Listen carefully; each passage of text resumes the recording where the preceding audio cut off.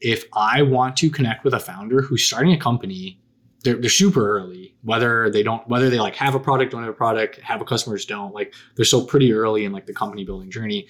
I want to meet a founder who wants to build a publicly traded company, and I want to meet them now. So I kind of try to make all my content hit that category. So yeah, that's ultimately like the audience. Like you just like make good content for your audience.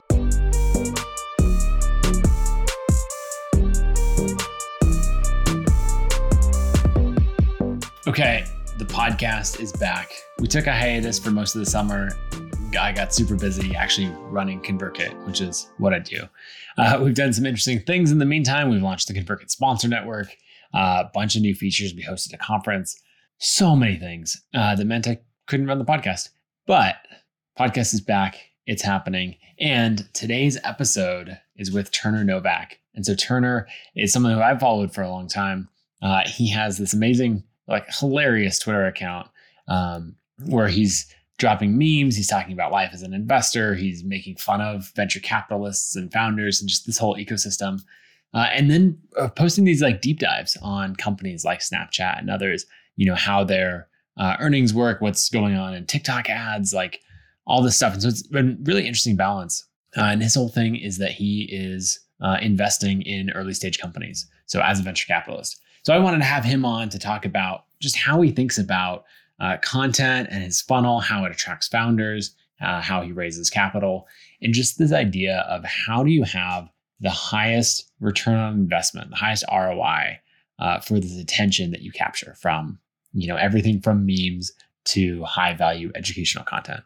So Turner came on the show. He talks about how he grew to 130,000 followers on Twitter. How he failed to get a job in venture capital and had to start his own firm, and then what he does with his newsletter and everything from there. So that's the episode. Let's dive in. Turner, welcome to the show. Thanks for having me. Okay, so I want to start just some quick context. What is Banana Capital and what made you start it? Banana Capital, it's a venture capital fund that I started in January of 2021. And I started it. It was kind of a cascading effect of trying to get a job in VC. No one specifically hiring me. If we want the longer story, I can get into it, but it led to me starting my own fund. So potentially a good or bad thing that someone who couldn't get a job, wasn't even good enough to get a job somewhere else, started their own fund. Yeah. I think that's the story of a lot of creators, right? Of someone being like, oh, I'm going to get a job writing for this publication or filmmaking for whoever. And everyone's like, no, you're not good enough. Yeah. Where's your portfolio? Where's your background? You're like, no. I like, hire me. I am good. And then eventually being like, screw it. I'll hire myself, you know?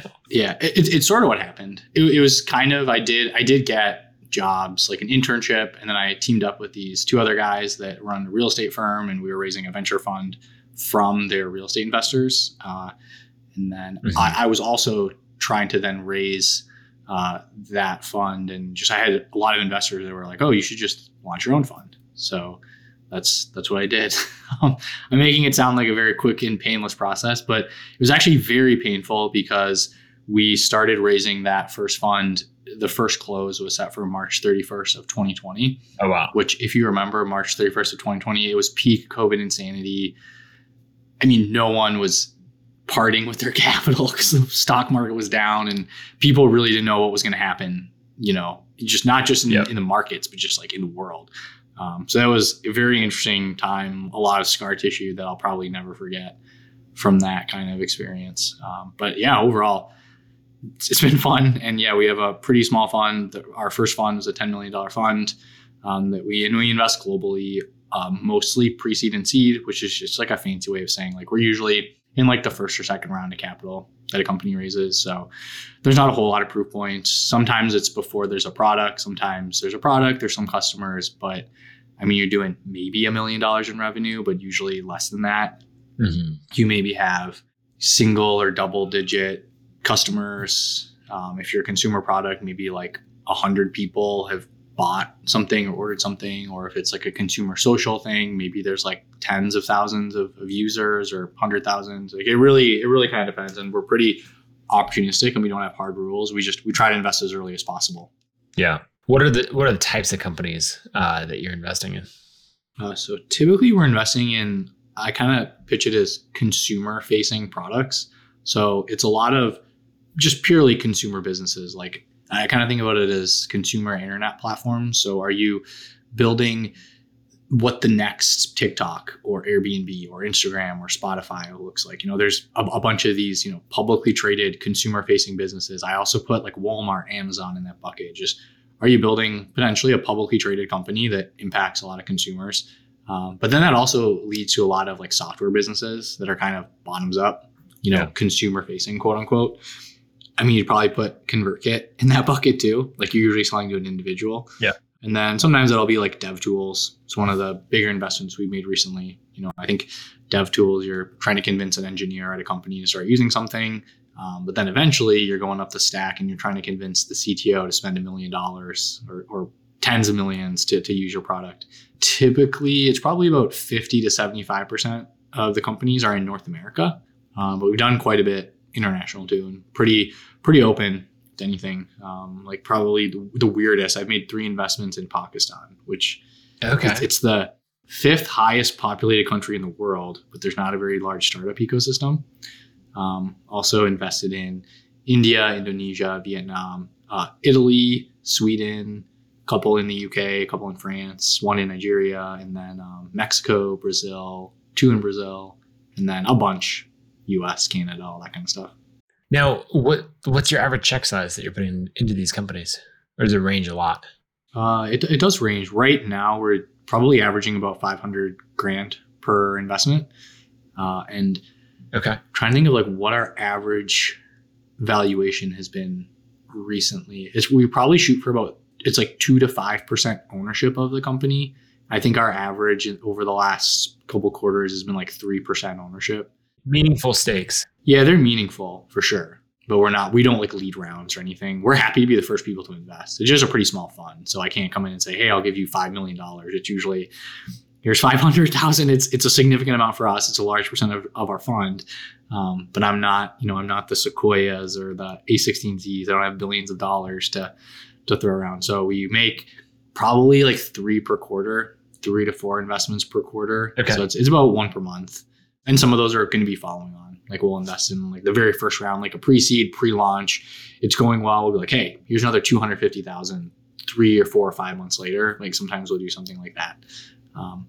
We try to, basically the only rules, we try to have the bulk of the fund invested below a $30 million valuation. So we've done a couple smaller checks later stage, but that's not really venture capital at that point. So we're trying to find things where there could be 100x return on that one investment. And if you're not familiar with how venture capital works, you make a portfolio, 20 to 50 investments. Most of them fail, go to 0 because everyone's kind of trying to hit a grand slam. And hopefully you get 1 or 2 or 3 that were 100x return, and that kind of offsets all the losers. And at the end of the day, if you do it well, you'll get a 3 to 10x return on the fund, which is really good. But most people don't do that. Mm-hmm. Most venture funds actually lose money on average. So it's a really pretty hard asset class to be good at. Yeah. But leading into the conversation, having an audience and a brand can actually be super helpful to do that well, or at least above average. So that's kind of why I started writing online and kind of building a brand online more. Well, yeah, that's a lot of what I want to talk about, because I think that these like investor creators are a really interesting, group of creators. Of basically this idea of when you, as a creator, you're capturing attention, right? You're bringing people in. People are reading, your content, watching your videos, whatever it is, subscribing, and then saying like, entertain me, educate me, something like that. And in trade, I'll give you my attention. And then as a creator, your job is to basically say, okay, well, I want to make money doing this somehow, short term or long term. Yeah. What's the highest ROI place that I can direct this? And so I wrote a blog post called The $1 Billion Creator, which is about this question, right? Should I have sponsors? Should I, if I'm an athlete, should I do like brand deals and endorsements? And ultimately, it's like, my conclusion is using the attention to own equity in something. So the attention to increase the value of something you own equity in is the highest ROI. So I'm curious your take on that. And especially because with investing, you're basically capturing attention and then using it for deal flow and all of that to invest in companies and then ultimately grow the value of those companies. So how do you think about the intersection between, attention and investing? Yeah. It's a good question. I haven't thought about this a whole lot historically. I think I kind of started more as an investor. Like I didn't go out and say like, hey, I want to be a creator, make content online. I was really into like public markets, public stocks. And I kind of went down this rabbit hole of, there's these great businesses like Facebook, Uber, Amazon. They're worth, I guess I don't know what they're all worth today. They've gone down a bit recently, but like they're like $1 trillion, $100 billion companies. And if you look at the stock chart and you go back, you're like, there's like an IPO. You could buy stock in the IPO. And I'm sure a lot of people listening have seen, there's like a meme almost of like, if you bought stock in Amazon at the IPO, here's how much money you would have made. And I was like, but wait, you can actually invest before the IPO. Like you can buy stock in these privately held companies, and you go back far enough, it's like, wow, like there were people that invested in Amazon's like seed round, like when Amazon was a startup and they didn't have any revenue and no customers yet. And I was like, man, that's where the best returns are. Like, why don't I just find these companies super early?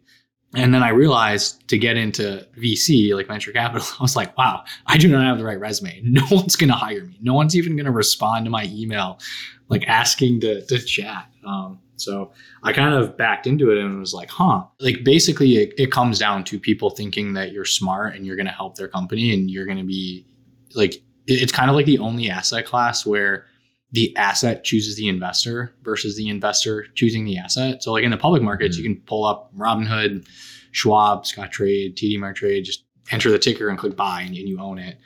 With private markets and really with like VC specifically, like the asset, like the founder and the company generally is kind of seeking out, and specifically like the best founders and the best companies are kind of like they're picking who invests in them. So you have to make people think that you're going to be a good person to add to that cap table because there's going to be a lot of people who want to.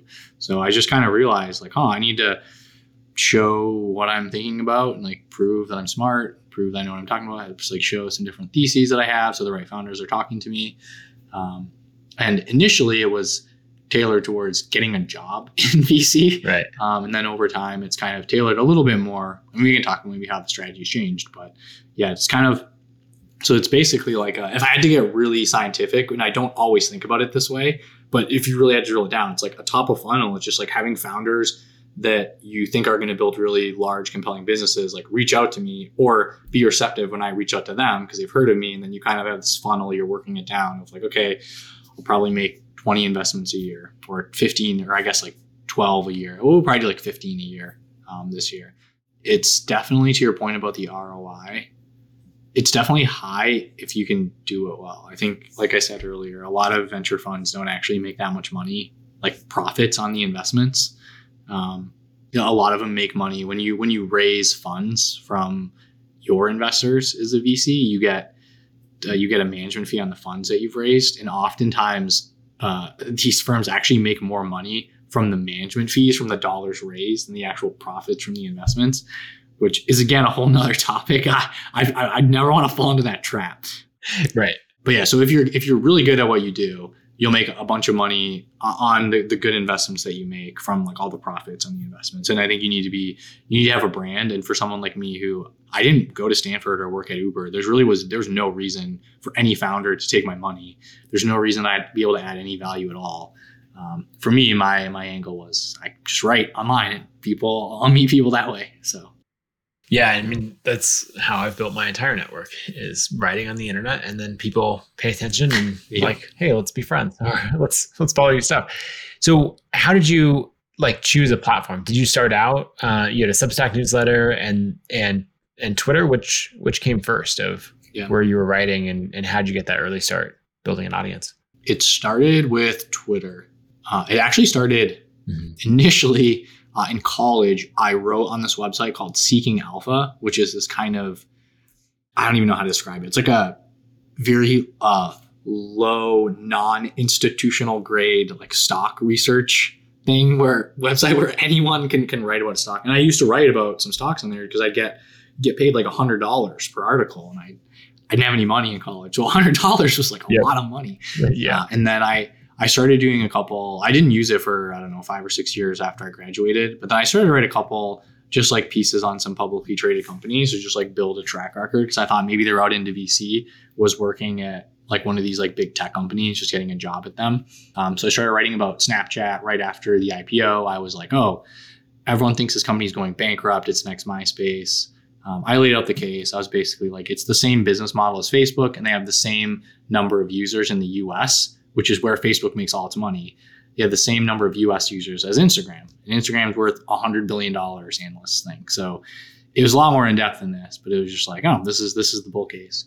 I'd written on there just a couple articles. I thought it was gonna be right eventually. It was not right. Like at the time, I probably looked like a fool. And actually, someone at CNBC reached out to my employer and was like, "Hey, does your analyst want to come on CNBC and like talk about Snapchat?" And like, because the stock like it tanked that day or whatever. And it wasn't like something I was doing through my employer. It was kind of for fun on the side. And they're like, "Whoa, we can't have you doing this. Yeah, you're going to have to take this down." So I was like, oh, shoot. So then I just was kind of like, well, what can I do? I guess I had like used Twitter a lot for over the last like 10, 13 years. I think I joined in 2009, just use it for fantasy football and like different following news, stuff like that. And I was like, oh, maybe I can just start tweeting. Like I'm not putting out official like stock equity reports. It's just kind of 280 characters. It might have even been 140 characters at the time. Yep. So I did a couple threads on just Snapchat. I basically took some of the long form that I'd written and I just like made them into threads on Twitter. And this was it was either like the end of 2017 or the beginning of 2018.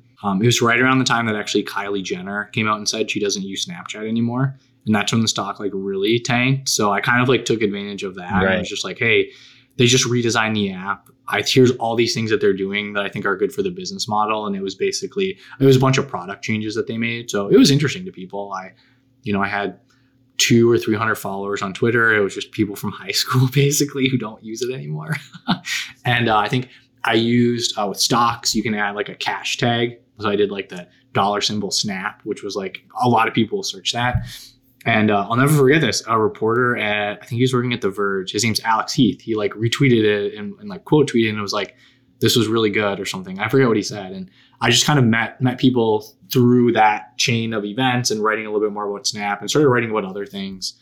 And it was always very much focused on like, I'm just trying to put out good content and I want smart people. I want like one really smart VC to follow me and make the decision to hire me. That was like the only goal.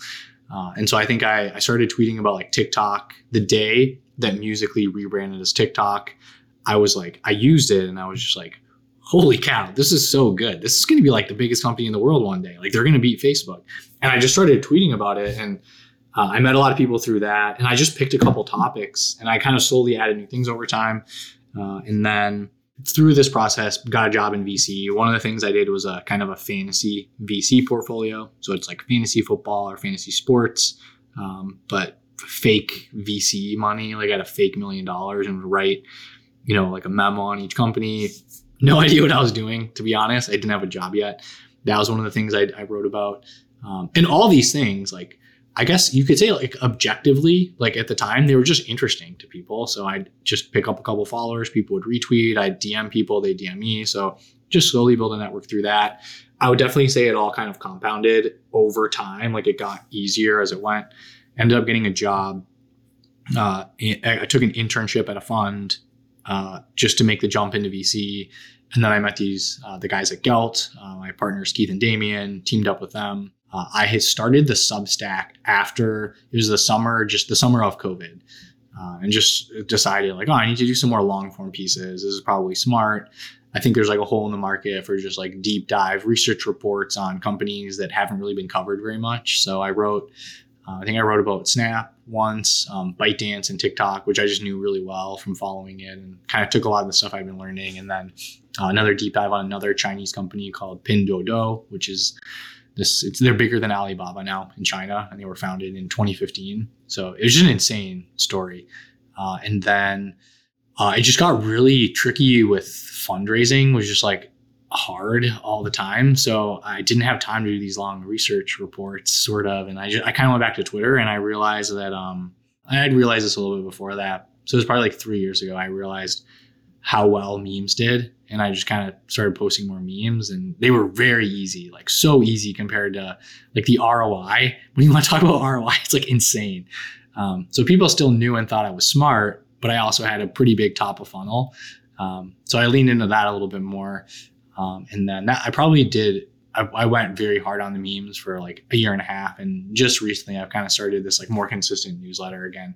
If I had to walk through, like that's kind of like the 5-minute journey. Lots of learnings along the way, probably messed up certain points along the way too, but happy to talk more about them.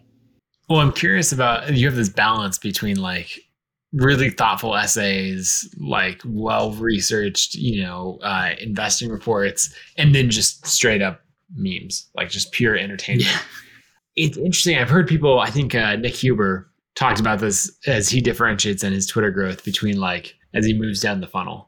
And he'll put out these things that he like kind of believes, but are specifically made to be controversial.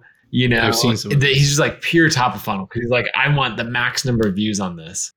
And then some people would be like, most people would be like, I hate you. And then some people would be like, okay, this is interesting, and like move down. And then all the way down the funnel, he'll be like, cost segregation studies for real estate. And, and like his people will be following that. So I'm curious for you, it sounds like kind of a similar approach, right? Of memes to, it's entertaining stuff. We want to be on Twitter to be entertained as much as, if not more than to be educated. And so, yeah, is that your top of the funnel? And then you just think of, as it works down the funnel, you change the type of content? Yeah, I would say so. I think I probably don't maximize the broad top of funnel as much as someone like Nick. Like I really don't want to tick anyone off. I don't. Yeah. I'd rather just not tick anyone off and have a smaller top of funnel. Because I think too, I think there are actually some people that probably hate me, that probably think I'm an idiot, which is fine. I'm not that smart. But it's probably like with the memes. It's like 99% of founders who have raised money and talked to VCs, they agree, like they totally get it and they think it's hilarious. And probably like 90 or 95% of other VCs also think it's funny, because most of my memes are just like making fun of myself and VCs as a whole. That's one thing I never target like individuals. There's maybe in one in like Professor Galloway. I feel like he's kind of like he's a character. He's a great, if you want to talk about creator case studies, he's done an amazing job at marketing himself. Yes. But yeah, I never go after any individuals. It's just like venture capitalists as a class, because we also make fun of ourselves as like a whole class. So we're like 90% of VCs think it's funny, and there'll randomly times they'll go on someone's profile and I'm like blocked or whatever. And it's like, oh, guess they don't have a sense of humor. But yeah, and then I think it's interesting the way that VC like investing works. The way the funnel works, like the funnel's definitely like you meet people and you like slowly, if you want to get scientific, like qualifying people down, like just building relationships with people that you've met. In my case, usually it's through Twitter. Sometimes we'll just straight up get a DM like, hey, I read something that you wrote. I was leading Facebook LATAM and I'm building a new company. We should chat. It's a pretty quick funnel movement. So there's a little bit of that too, for sure. But it's very hard to define because you don't really know what's going on in the back end. Maybe like a founder who's been building a company for 6 months has been waiting to reach out to you and chat, and you don't really know like how they're necessarily moving through the funnel. They might not even follow me on Twitter. So I just kind of think about it as, you gotta, with VC, you need to stay top of mind with people. So with the content I put out, it's things that are shareable, things that are like more viral, like memes, and then also things that are just more like thoughtful, like, wrote like a longer article, some tweets that were actually insightful versus funny. But then also with VC, I think the investments that you make is kind of like your content and like what keeps people top of mind. Like if I was like the first investor in Facebook, I'm sure I could like delete myself from the internet and I would still have insane deal flow. So right. that starts to kind of play in as well when you think about like how the funnel works. So the deal flow is really the biggest source of, like, if I'm thinking about it as a content creator trying to sell products, then I'm saying, hey, I put out this content, I got X number of followers, that turned into newsletter subscribers, and then this turned into course sales or book sales or whatever other thing. you're basically, you don't have as clear of a funnel, but it has the end result of like all of this content, these people paying attention, some more on the newsletter potentially, and then the conversion, or the further down the funnel is that event of someone DMing you and basically saying like, hey man, been following your stuff, we're seeing pretty sweet growth. Like it's still super early. I'd love to have you on I'd love to have you come on as an investor. Which that could be so disconnected. Yeah. Which I guess is the point that you're making. Like the meme might be the first thing that they'd see, but you're never going to get attribution back to that. Well, meme. and in reality, the meme might not be the first thing. Right. They might have seen something that was, like, oh, Turner seems pretty smart. And then the meme 6 months later triggered, like it like reactivated. Like reminded that. But the other thing to think about is it's not like it's just about convincing founders to let me invest in their companies. You also like if you really consider about like when it converts into money in my pocket, like as a creator, like I said, you do make some money from the management fees, but hopefully if I'm good, I'll make more money when the companies exit and you get a cut of the profits. Right. And that probably won't happen for like years. So that's part of it. But then there's also the part of you have to raise money from limited partner, like LPs who invest in your fund. So that's almost like a different funnel in a way. And I guarantee, like I will meet LPs. They work at like a university endowment. They're like, oh, I follow you on Twitter. Like I didn't know you were real. I thought you were a meme account. So like it's figuring out also how do you convert them down a funnel. But then also for them, you have to convince them that you have a good enough product, it's basically saying like, hey, I'm trying to raise $50 million, $100 million, $1 billion, whatever the number is. I'm meeting these founders and they're letting me invest X amount in their company. Like if you raise a $10 million fund, you're probably investing 200 to 500K. If you raise a $50 million fund, you need to invest 500K to a couple million, like per company. If you raise $1 billion fund, you need to prove that you can deploy $25 to $50 million like per company.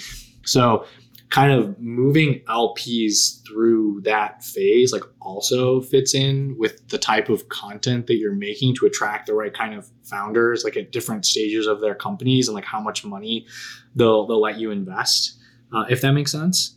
So you basically have to do it in like different phases where like, my very first fund, it was a $10 million fund.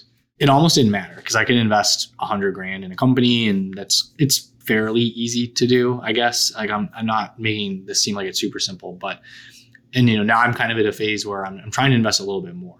So there'll be some cases like there's been a couple of cases I've invested like $1 million or $10 million in one company, and I need to be able to prove to my investors that like, hey, I can do this consistently, and then also I can do it successfully. Like they want to see some cash come back, so I might need 10 years for some of those investments to exit and like fully monetize, I guess, and move all the way down the funnel if we're thinking like a creator. So yeah, it's almost like a multi-sided marketplace where you're trying to balance everyone.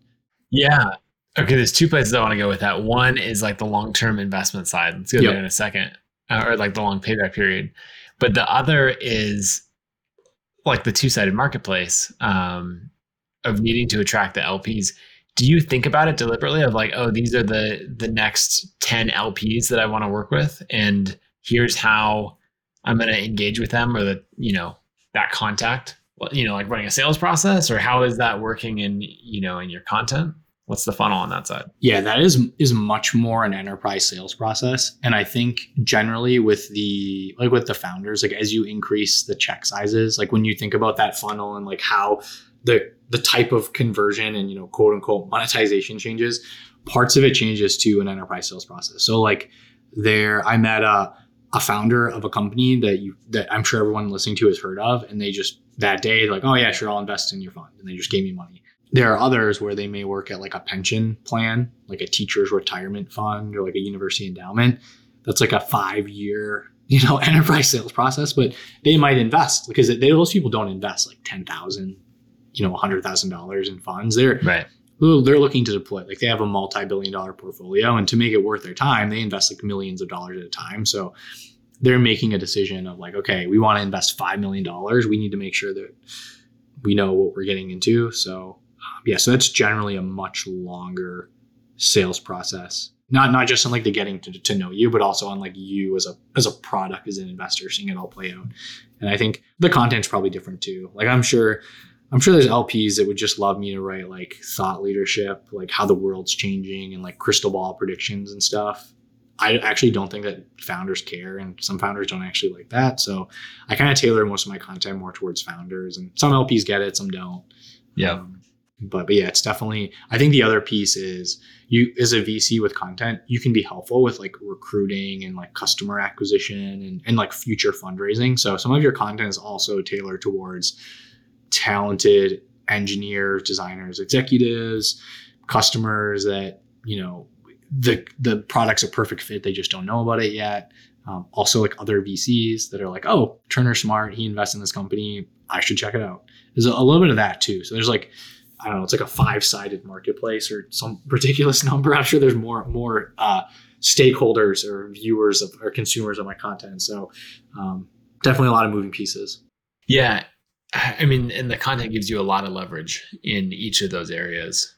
Right? I always talk about having an audience is basically the cheat code in business in all of these areas. Cause you're like, oh, I don't know this person. Oh, but turns out they follow me on Twitter. Like maybe I can fire off a quick DM, or, you know, people have heard of you, they respond to your emails, any of those things. How do you think about that long-term payoff versus the short-term payoff? Because you're playing a game that, yes, there's some management fees in the short term, but like your expected value is coming many years down the road. Whereas I think most creators are thinking about like expected value from the course launch that I'm doing next week, you know, or from the affiliate link that I can include in this week's newsletter, or the sponsorship slot, you know? Yeah. Right. So you're operating on a fundamentally different time horizon. And I'm curious how, like, the pros and cons of that.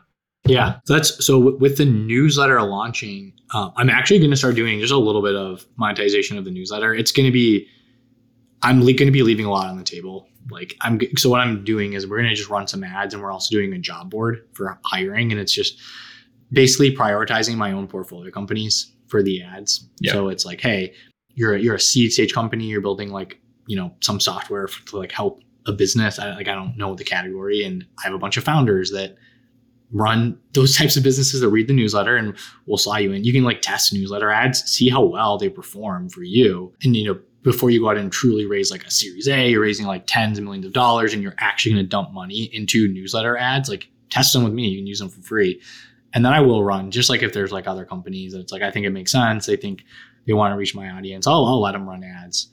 So I don't know. I don't know what the monetization of the newsletter will be. Maybe like 50% as well, as I probably could do it. But again, I'm like, hopefully the benefit is even more because I'm giving it to my portfolio companies where I have a higher ROI at the end. So that's one way I've kind of offset and helped with, or going to help with, that sort of mismatch. But it's definitely been challenging where I'm like, man, I need more people to help me do things. And I don't have any money because the way you monetize, you do get a little bit of money when you raise the venture fund. It's not a lot. What some emerging younger managers do is they will accelerate their management fees, where you get more of it in the beginning and less further down the road. And I did do that, and it did help, but it's still not a lot. So that's partially why I haven't really done. The team's still pretty small, so I just like don't have a lot to pay people. But as you layer in more funds, and then also because the management fees, you got a fund, you know, it's X% a year for however many years, and you do another one on top of it. So it's like, you know, you double your income, I guess, but you're paying more people to help you with things. Right. And then also adding a newsletter, we'll probably add other stuff too. So we'll make a little bit more money. But yeah, it's definitely, I'm not living like the extravagant.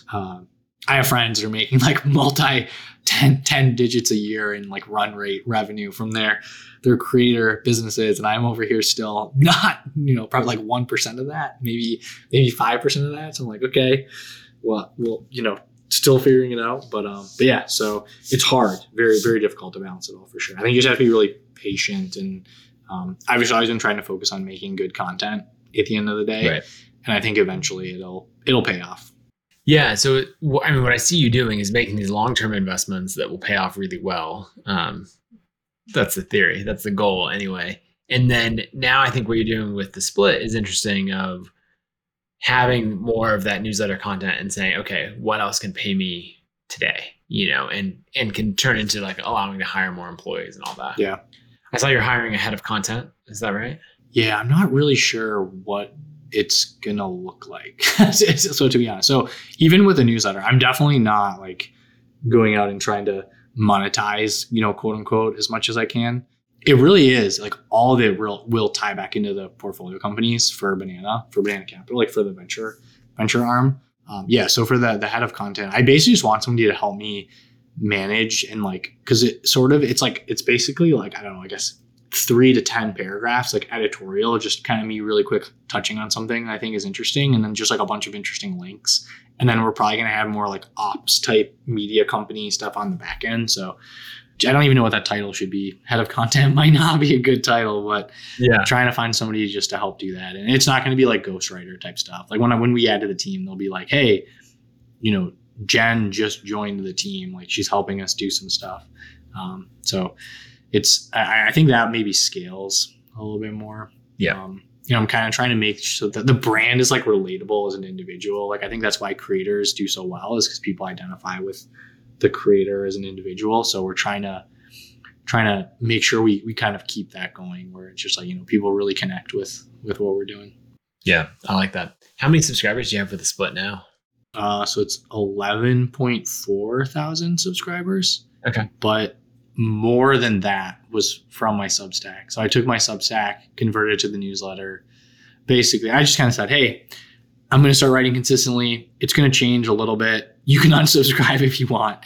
Some people did. I think it was like, I had like just under 12K. So I don't know what that number is. It's like less than 5%, like, 3% of people unsubscribed or something. Yeah. Well, actually, it's probably more than a few hundred because I've gained a couple, right, since then. But yeah, for the most part, I think we've kind of settled in. So I have no idea how to grow a newsletter. So that's one of the things I need to figure out, like a consistent daily newsletter. So I think having Twitter helps with that, but I'm very bad at being self-promotional.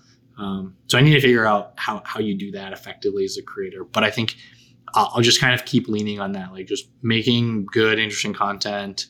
I think cross-promoting and like elevating other people also helps grow your own audience as a creator. So I'll probably continue to kind of lean on stuff like that. Don't have a playbook yet. Yeah. I mean, I've seen like Twitter works very, very well for growing newsletters, and a bunch of our mutual friends have done that well. The thing that I always forget to do is like that weekly post, for a weekly newsletter at least, saying like, hey, in like tomorrow I'm going to send out this issue that talks about, a full breakdown on Snapchat's earnings report or whatever it is, right? Yeah. Like sign up here to get it. And like that's worth 50 to 200 subscribers to your newsletter right there, usually. Oh, really? Yeah. Okay. That's good. I should start doing that. It often is. I mean, go look at what Sahil Bloom is doing and just copy him. Yeah, I probably should. He was giving me a hard time about it after one of the times he was on the show because I wasn't doing that. Interesting. And he was like, dude, all you have to do once a week or so, you can do the tweet of like, hey, I usually write about X, Y, and Z. Go sign up, or if you didn't know, I write a newsletter. Yeah, that's a good point. And then another time a week, do the, hey, I'm going to, like one that I did, Figma as a company, right? It's just, they're killing it in the design world. I come from like my background is as a designer. And so it's like, I wrote an article breaking down why I think they won, why they beat out InVision and Photoshop and everyone else. And so posting on Twitter and saying, hey, I wrote this essay. I'm sending it to my newsletter tomorrow. Sign up here to get it. I actually did it last minute where I was like, I wrote this newsletter. I'm sending it out in 20 minutes. Sign up here to get it. But that's still got 30 subscribers, that kind of thing. If you're putting out the content anyway, basically doing different calls to action like that can work really well. Okay. I will look up what you're doing. I will look up what Sahil's doing too. I'm pretty good friends with him. I just never tried to copy his creator growth playbook. But I agree. He definitely does it very, very well. Yep. I think, you have 130,000 followers on Twitter. Yeah, and it's surprising because I will get people that say like, oh, I didn't realize you had like a venture fund. I had this for 2 years. So you really need to remind people what's going on, like why you exist. Yeah, that's a great point. Because I saw you'll see people say like, hey, to all my new followers, here's what I do, and they'll break it down in 1 to 3 tweets of I have this and I work on this Yep. and I care about the other things. And I see that and I'm like, really? And then I think about it, like my own Twitter, this year I've doubled it from like less than 40,000 to almost 80,000. And then you realize like, oh, most of these people probably have no idea who I am. I just wrote a thread once and they were like, oh, that's interesting, Yeah. So anyway, the point is to do these, like subscribe to my newsletter and then also like these periodic, probably once a quarter, like this is who I am. This is what I do. Yeah, I need to do a lot of the best practices because I was leaving a ton on the table. For me, I was always just focused on making sure I was a good investor, and like the creating was kind of, it was like non-commercialized, I guess. I was just kind of like it all kind of tied in together, but I was definitely not measuring anything, not like tracking. Like I know some people who maybe are in like a similar position to me. They like report their follower growth in their like quarterly investor updates, and I don't really keep track of that kind of stuff. Like it has not been very like productized or commercialized at all. So I think I'm going to start doing it a little bit more, but I think you need to make sure you remain really authentic. Cause I think people can people really pick up on when you start to, quote unquote, sell out or what, I don't know if that's the right word, but you just need to make sure you keep it, authentic to who you are. And I think a lot of times people actually appreciate understanding and knowing the human behind it. Like I get a lot of times where founders who followed me on Twitter for a couple of years, they've been like, dude, I've followed you on Twitter for like 3 years. Like, I feel like I know you because I am basically like just myself on Twitter. It's very not, I don't like do anything fake at all. It's literally like, oh, I love memes. I just like post memes and like share all the things that I'm tweeting. They're like things I think are interesting or that I'm following. So people like know what I'm interested in. And that helps with the flywheel of like the venture stuff is like, if you follow me on Twitter, you probably know exactly the kind of companies I'm investing in. And I have like inside jokes too. Like I'm one of the people that invested in those 15-minute grocery delivery companies that have made a lot of noise. So there's a lot of like, there's that plus probably like a couple other ongoing jokes that my, the followers have. Like I don't answer DMs is one. That's probably like a classic creator problem, which is like staying on top of those. There's definitely a couple others where it's like, people are like in on the jokes with you. So that's awesome. When you have it in your Twitter bio of having fun at Banana Capital in the split. Yeah. And so if you ever were like, started doing like pure growth hack threads, where everyone could tell you just copied and pasted that from Wikipedia or whatever, they'd be like, that would be the sellout version of it. Whereas, your memes about like VCs being helpful, it's like, okay, that's just funny. Yeah. I kind of trying to tailor it towards founders. So I think about like, okay, if I want to connect with a founder who's starting a company, they're super early, whether they like have a product, don't have a product, have a customers, don't, like they're still pretty early in like the company building journey. I want to meet a founder who wants to build a publicly traded company and I want to meet them now. So I kind of try to make all my content kind of hit that category. And there's certain like types of founders that it works really well with, like younger-ish founders are like, oh, this guy's hilarious. Like I follow a bunch of VCs, like they're so boring and like the stuff they tweet about makes no sense, but this guy's hilarious. And then there's another bucket where it's like the founder who's done like 3 or 4 businesses. They've been screwed over by VCs a couple times and they like hate them and they like get all my jokes and they're just like, oh, you just seem great to work with. And then there's probably a bucket in the middle where it's like the very serious founders who like they want a board member to like wear a suit and all that kind of stuff. Like, and that's just not who I'm going to hit. So I think it's probably like understanding like audience segmentation too.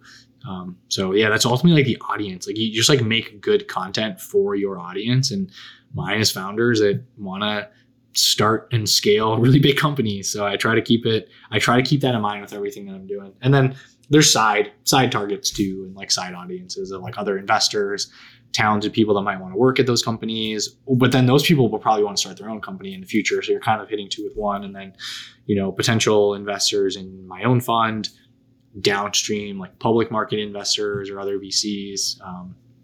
So I think just broadly creating content that's interesting to people interested in like technology related businesses. That's kind of the sweet spot, which is actually a pretty big strike zone. So yeah, there's a lot there. Okay, so you're talking about creating good content and that being the key to the flywheel. Like, what is your process there, if any? Is it just this entertains me and so I posted it? Or is it like I'm actively seeking these things? These are how I'm writing jokes or memes. This is how I'm doing my research and the balance I'm trying to find between each one. Yeah, I don't do a lot of like how to or like business 101 type things. For me, it's typically I will see a funny video that I just can think of a funny caption with, and I'll just throw the caption on with a tweet. And that takes anywhere from 10 seconds to a couple minutes and very, very high ROI. And then I do just generally like broad areas I'm interested in. I'll like share links or, share a couple thoughts on something. It's generally things I'm like interested in. And I generally kind of target towards like, I don't do much like learn with me. Like I'm going to teach you things. For me, it's more of like, I don't know what the percentage is, but like the top half of people who like know what I'm talking about already. Just because for me, like I'm not trying to like, monetize my audience with like courses or educational stuff and getting those kind of people. It's more so like the people who we like work on things together. Like the founder who needs $500,000, I invest and like I help them with like some biz dev customer stuff because I like know a bunch of their customers. I can like introduce them to the CEOs or something. Like that's kind of how I try to like tailor the content and kind of target the audience, I guess.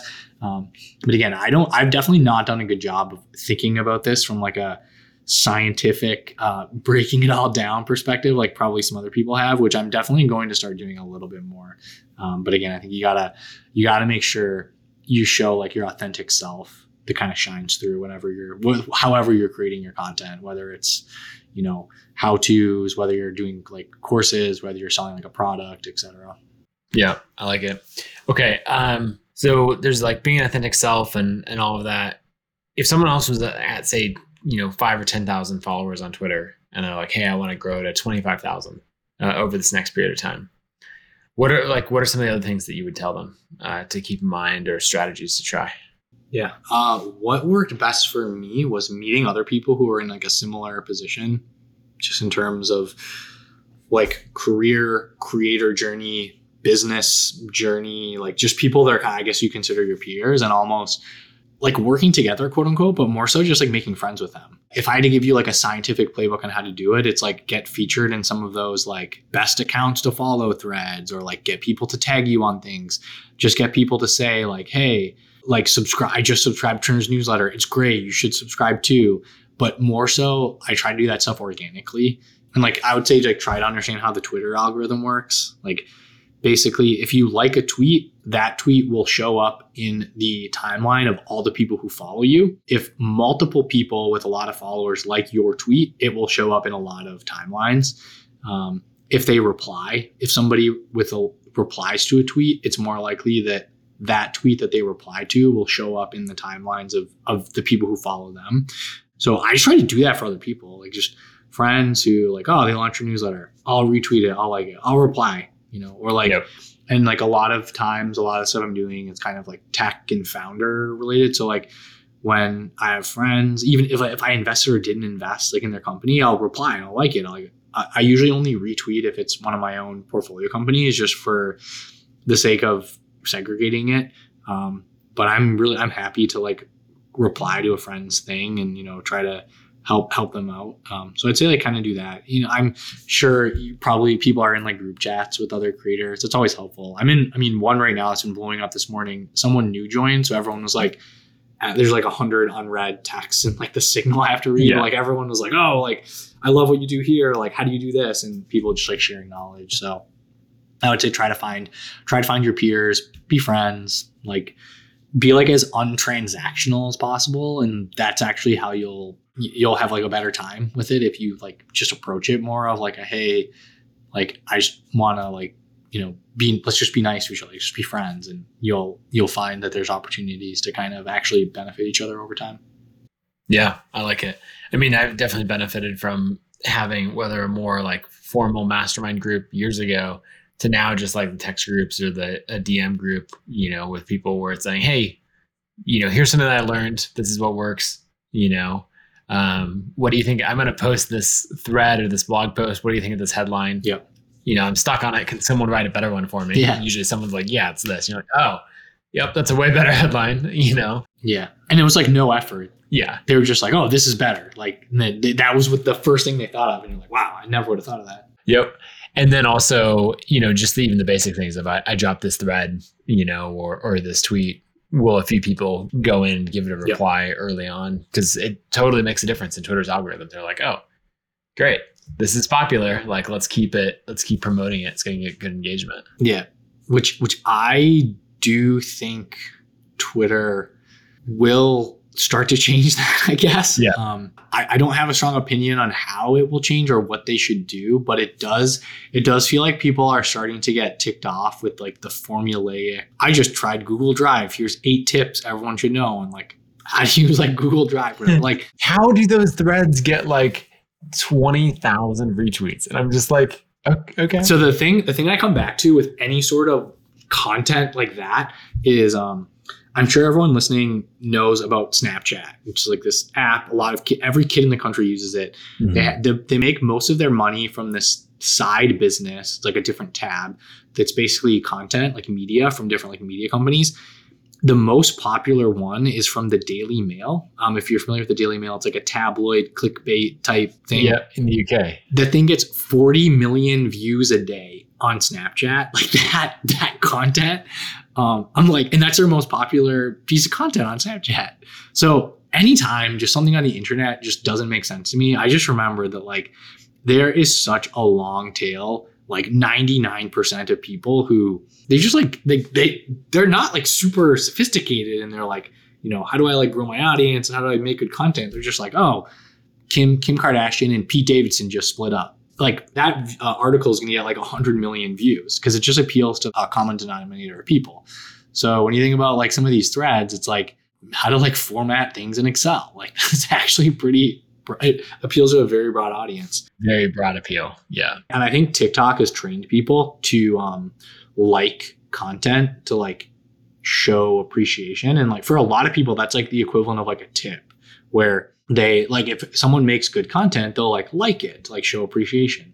And I think a lot of these creators have, they've at the end of the thread, they'll be like, hey, if you liked the content, give the first tweet a like so that other people will see it. And I think that has just trained people where like it's become very pervasive and people participate in like the liking of those.